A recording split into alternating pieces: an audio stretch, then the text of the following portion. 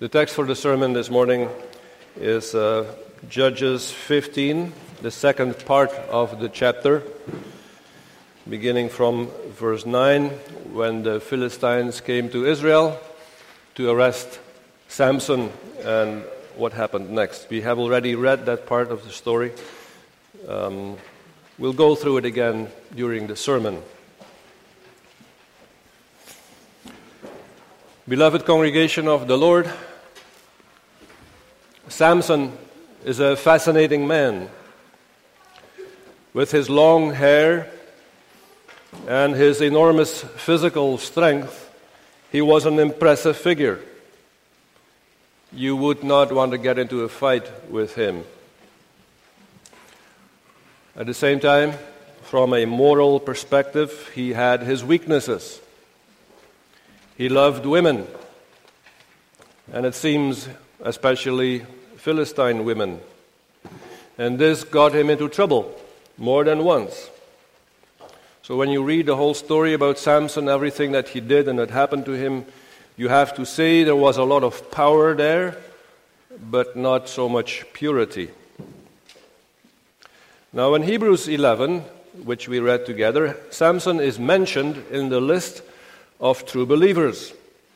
He is counted among those who have trusted God's promises and who have performed mighty acts of faith. He's mentioned as an example for us because he was expecting the fulfillment of God's promises. So in many ways he fell short, he was a sinner, but he was a believer. He trusted his God and God's promises. Now, we should not forget that Samson was raised up by the Lord for a special purpose, for the salvation of his people. By way of background, just quickly, in chapter 13, we read that the people of Israel had done what is evil in the eyes of the Lord. So the Lord gave them over into the hands of the Philistines, their enemy, for 40 years, it says in 13 verse 1. And during those years, the people of Israel became slaves to the Philistines, servants. They were in bondage. Now, after a while, it seems that they got used to this. And they said, okay, we are not our own masters anymore. We are under the Philistines, but as long as there is peace and no war, let's be thankful. And I think there were probably still true believers in Israel who prayed for the liberation of the nation. But on the whole, the Israelites had grown comfortable in their situation of being servants to the Philistines. And they were in bondage, and it was a dangerous situation because it could become spiritual bondage.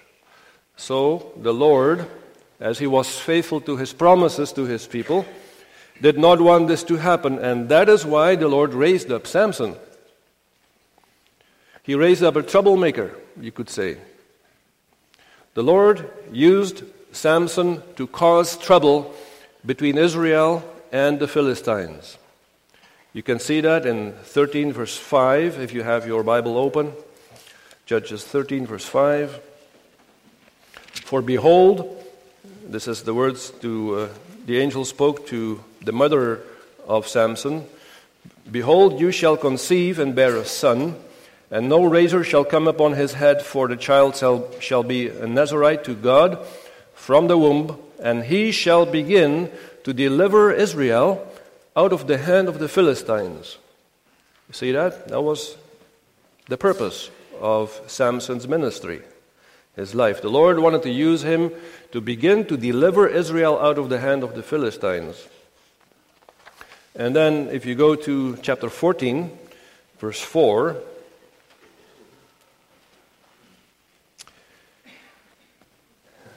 that's one of the first times that Samson starts to reach out to the Philistines, and his father and mother didn't like it. Why would you want to marry a Philistine girl? And then in verse 4 it says, but his father and mother did not know that it was of the Lord, that he was seeking an occasion to move against the Philistines, for at that time the Philistines had dominion over Israel. You see, this is the plan of the Lord.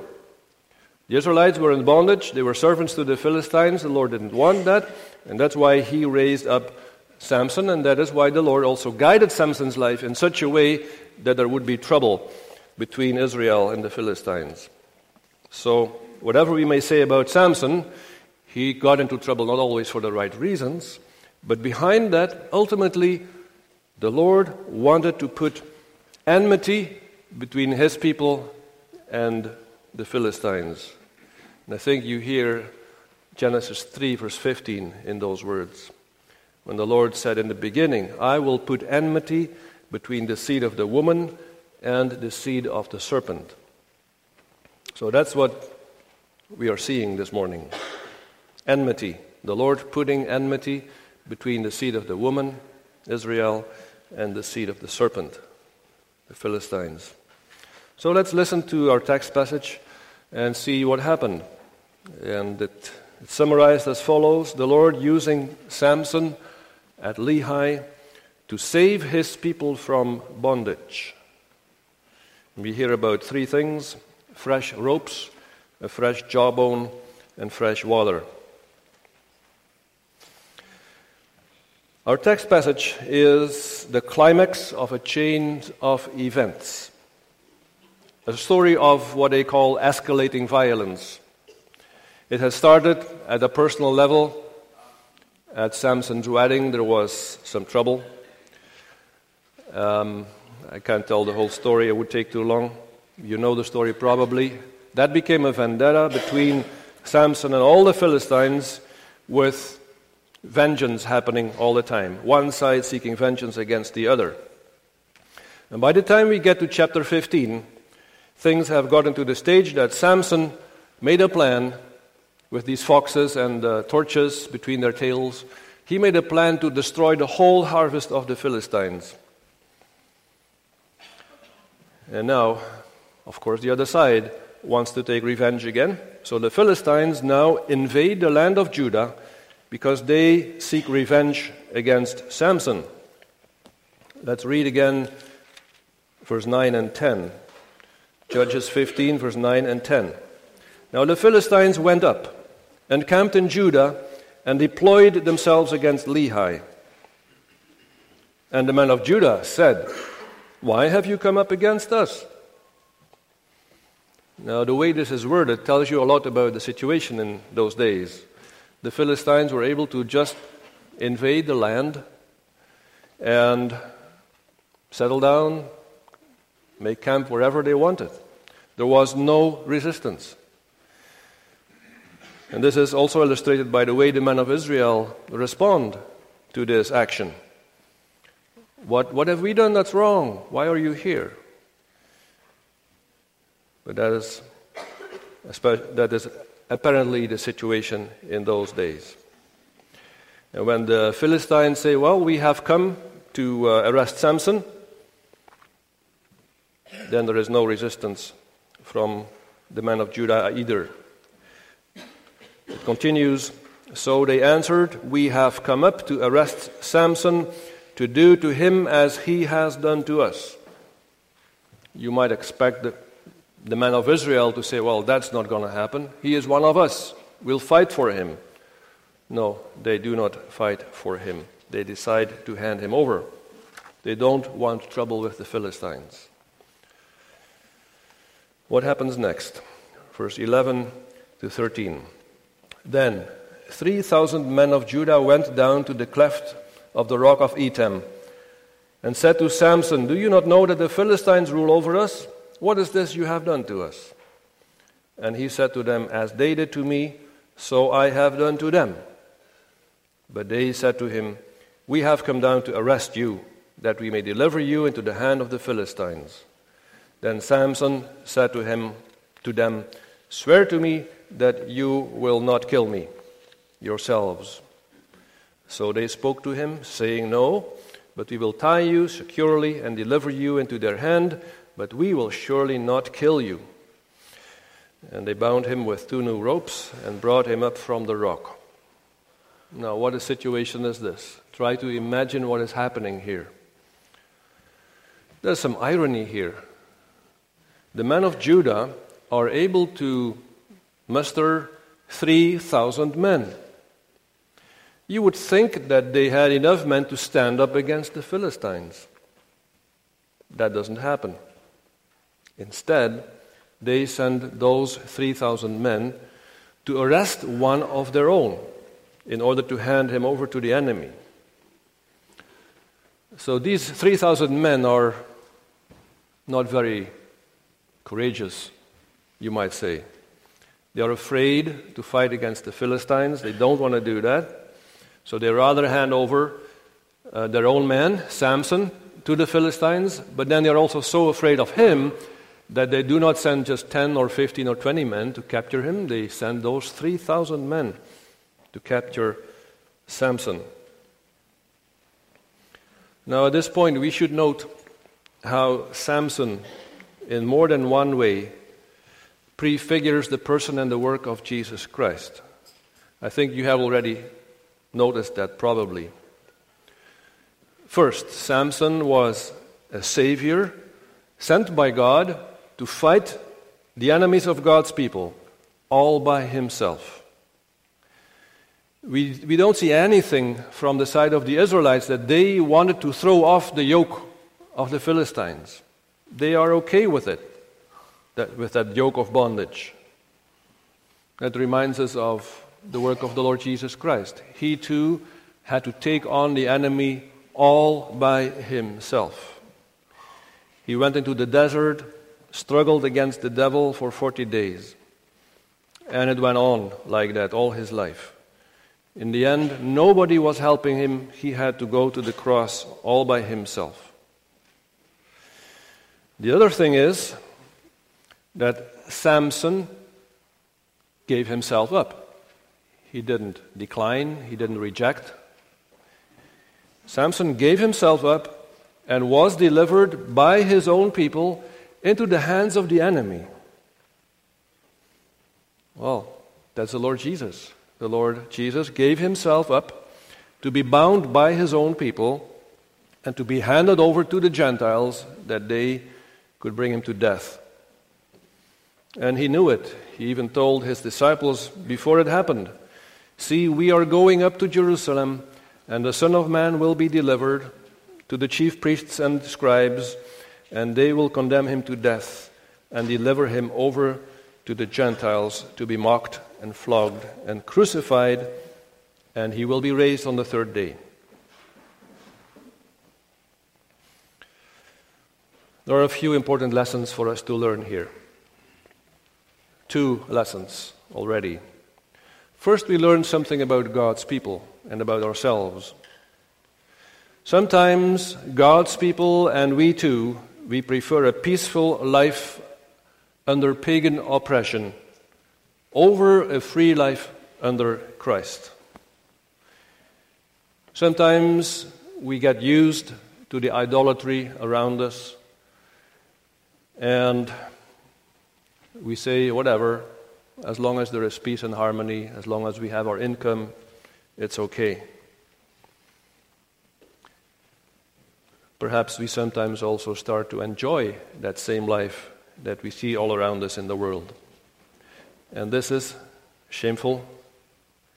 We need to ask forgiveness, repent, and pray that the Lord would give us a spirit of courage so that we would stand up for what is right in the eyes of the Lord, and that we would not associate ourselves with those things that happen in the world. The second thing that we learn is this. We learn something about the grace of God. The Lord did not wait until the people of Israel had changed their hearts. He didn't wait till they started fighting against their oppressors. The Lord was faithful to his promise that there would be enmity between the seed of the woman and the seed of the serpent, and that the seed of the woman would be victorious. So when God's own people caved in and capitulated to the enemy and said, whatever, this is the situation, the Lord took the initiative and caused enmity to happen. He was going to lead them to victory, to liberation of bondage, as we will see. And so also in our time, brothers and sisters, the time we live in, we may trust that the Lord Himself will sustain His church. He will protect His church until the final victory comes. He has promised this. When we look at ourselves, we know how weak we are. And when we look at the church, you wonder, will it all survive? Yes, it will, because the Lord Himself has said, there is enmity between my people and the people of the world, and my people will prevail. The seed of the woman will prevail. And we know how this happened through His Son, the Lord Jesus Christ. If it depended on us, the church would not survive. But thanks be to Jesus Christ, He will gather and protect His church till the final day. Let's return now to the story of Samson and see what happened next. So the second point. So you have to imagine this now. The Israelites, the men of Judah, have bound Samson with new ropes, and he is led by his own people to the place called Lehi to be handed over to the enemies. So when the Philistines saw them coming with Samson, you can imagine that they were overjoyed and shouted victory. It seems like they came running down to take Samson prisoner. And you do not want to think about what they would have done to him. Probably beat him half dead, gouge out his eyes as they did later, and take him home as a trophy and parade him through the streets of their cities. But the Lord intervened.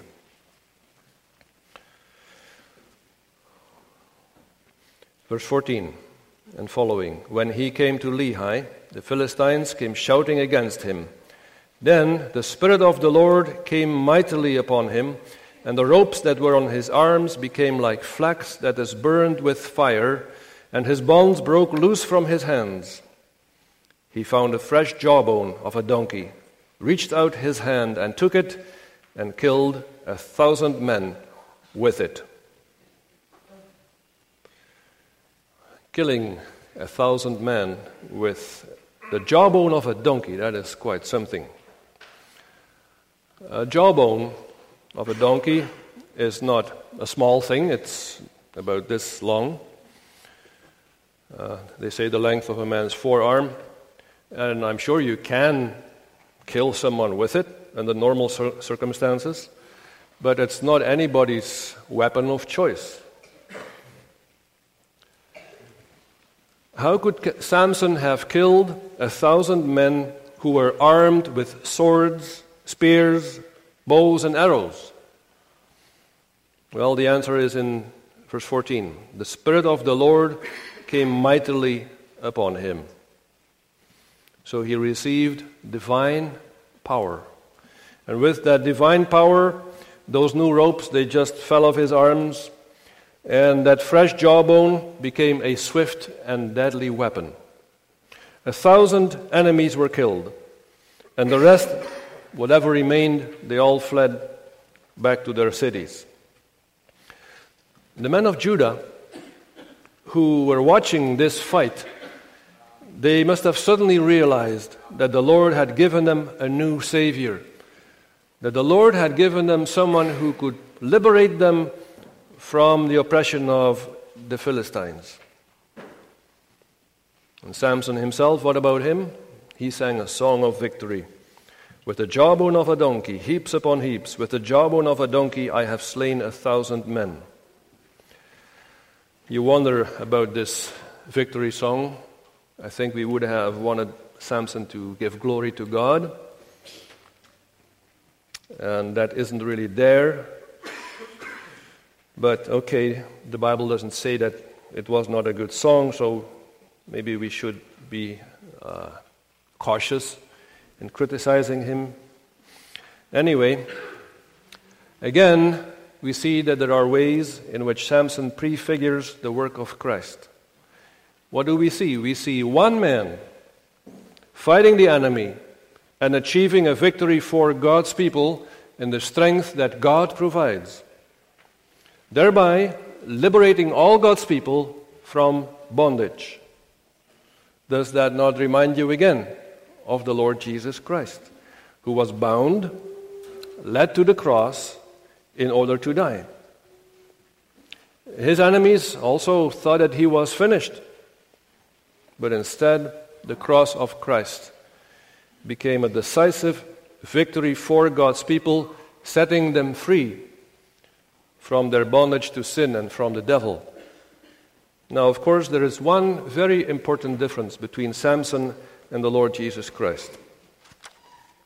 Samson did not have to die in order to set God's people free. Christ had to die in order to save God's people. But then he was raised from the dead. And that's also a difference. Samson's victory had a temporary effect, but Christ's death and resurrection has everlasting effect for all God's people, people of all times and places. So, let's ask the same question again. What do we learn? And again, there are two things. First, this. While we are unable to save ourselves from the slavery of sin, and we don't even try sometimes, we have been liberated by the awesome strength of one man, our Lord Jesus Christ. The point of this text is not so much that we would enjoy hearing this wonderful story about a Superman, Samson, although it's really a nice story, of course. But the point is that we would marvel at the plan of God to set His people free from bondage through the service of one man who He has provided in the power of the Spirit. So we need to look at Samson and then put our faith in God, in Jesus Christ. The second thing that we learn is that Samson was not able to do this by his own strength, but that he did it by the strength of the Holy Spirit. Now, Samson lived in the time of the Old Covenant, when the Spirit had not been poured out yet. There were these outbursts of Spirit power through certain people and on certain occasions. But now we live in the New Covenant. And all believers, all God's people, share in the promise that the Lord gives us His Holy Spirit. God's Spirit dwells in the heart of believers. He dwells in the congregation of Christ. And as much as the Spirit was able to cause awesome facts to happen in the Old Covenant, again today, still today, the Spirit is able to make awesome things to happen. Perhaps not the kind of thing anymore that we read in the story, like killing 1,000 people with a jawbone, but something that is even more difficult to do, to change a person's heart, to make a heart that was dead to be alive. The miracle also of reconciliation between believers who are fighting and who can reconcile. The miracle also of having the courage to obey God, never mind what people say about it. That takes some courage. That takes the power of the Holy Spirit. So, brothers and sisters, when we see Samson empowered by the Spirit of God, we should put aside weakness and strive to do what is pleasing to God in the strength that God's Spirit provides. We come to the third and the last part of the story, fresh water.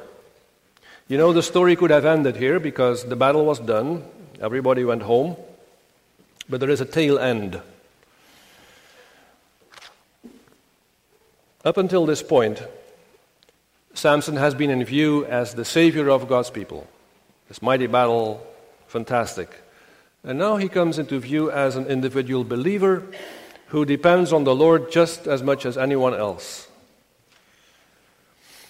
Verse 17 and following. And so it was, when he had finished speaking, that he threw the jawbone from his hand and called that place Ramath Lehi.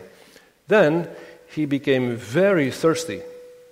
So he cried out to the Lord and said, "You have given this great deliverance by the hand of your servant, and now shall I die of thirst and fall into the hands of the uncircumcised?" We have to assume here that the Philistines had left, and that most of the men of Judah had gone home, and that Samson stayed behind at this place, at Ramath Lehi, Jawbone Hill. And now no longer is the Spirit of the Lord rushing upon him as earlier. All of a sudden Samson is there by himself, and now he is just a human being. He is tired, and he is very thirsty. There's nothing superhuman about him anymore. Now, some have speculated that this was a kind of punishment from the Lord because Samson had not given God the glory in that song of victory. As if God was telling Samson, "Okay, you thought that you could do this in your own strength? Let me show you how weak you are." Again, we cannot be sure whether this is the explanation. The text doesn't really say it, although it is quite possible. What the text does say clearly is that Samson shows himself to be a believer now, a child of God. He professes his dependence upon the Lord. He turns to the Lord in prayer and acknowledges now for sure that the Lord has given him the victory. "You have given this great deliverance by the hand of your servant." So there he acknowledges that it was God's work through him. And then his request, "Now shall I die of thirst and fall into the hand of the uncircumcised?" And all of a sudden this powerful man who could kill 1,000 people with a jawbone, all of a sudden he's afraid. Oh, the Philistines could come back and they could still kill me. The Lord now shows his mercy to his servant. Verse 19, "So God split the hollow place, that is Lehi, and water came out, and he drank, and his spirit returned, and he revived, and therefore he called its name En-Hakkore, which is in Lehi to this day." A quick exegetical comment, if I may. The text here says about God split the hollow place that is in Lehi. Now, Lehi means jawbone. It could be the place which was called Jawbone Hill, but it could also be the jawbone that Samson had thrown away. So perhaps there was some place where water all of a sudden came out of the ground, a hollow place, or as some explainers say, it was the hollow in the jawbone of the donkey. The Lord made water come through that hollow in the jawbone. Well, it's not really important. I'm not sure which explanation is the best, but it doesn't really matter. The point is that the Lord miraculously provided his servant with water at his request, like he had done so often in the past when his people prayed. Samson was able to drink, and it says that his spirit returned and he revived. How wonderful the mercy and the power of God. He can just change the geography of a place, create a spring where there was nothing before. As it says in our text, the name of it was called En-Hakkore, the spring of him who called, and it is still at Lehi to this day. Again, there are ways in which Samson here reminds us of the Lord Jesus Christ. He really is a foreshadowing, prefiguration of the Lord Jesus Christ. Just like Samson was in the wilderness all by himself, tired and thirsty, the Lord Jesus was in the wilderness to be tempted by the devil. He fasted for 40 days and nights. He was hungry, and no doubt he was thirsty. And you know how the devil tempted the Lord by saying, "You are powerful. You can just command these stones to become bread and then you can eat." And indeed, the Lord Jesus could have used his divine power just to make bread for himself. But he was called to be like us, to be as weak and dependent as we are. And he did not want to use his divine strength in order to make himself superhuman or something different. He wanted to be as weak as we all are, so that he could identify with us. So, when we look at Samson, and we hear his cry for help, we know that Samson was only an instrument used by the Lord. And as interesting as Samson is, as a person, as a character, we need to think about him and then fix our eyes not on Samson, but on the Lord Jesus Christ. That is the lesson that also follows in Hebrews 11 and then Hebrews 12.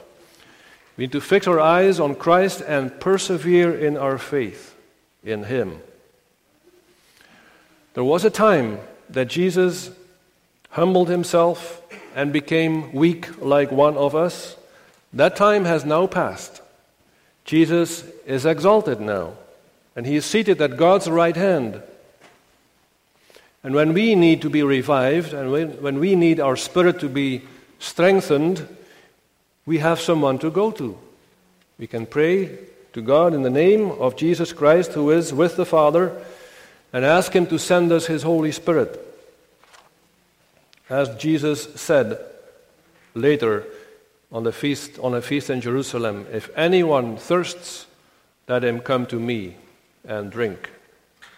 Whoever believes in me, as the Scripture has said, out of his heart will flow rivers of living water." So let's conclude, brothers and sisters, and summarize. We have looked at Samson and observed two aspects of his life. We have seen him act as a mighty warrior through whom God saved his people in the power of the Holy Spirit.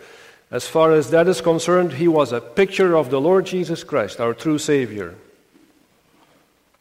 We have also seen Samson in his weakness, as a believer who cried out to the Lord and received help when he needed it.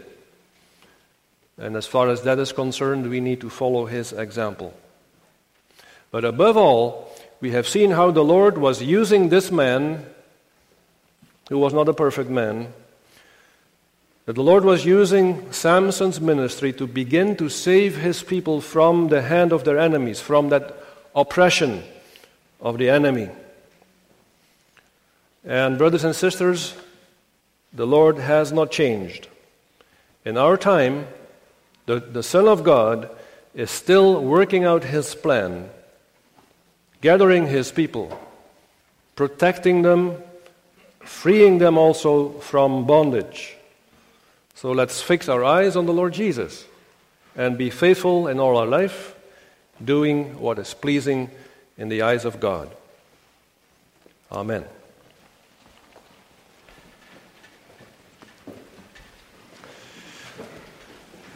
Let us sing together Psalm 36, stanza 2. O Lord, your faithfulness and love reach to the heights of heaven above. Your justice lasts forever. Psalm 36,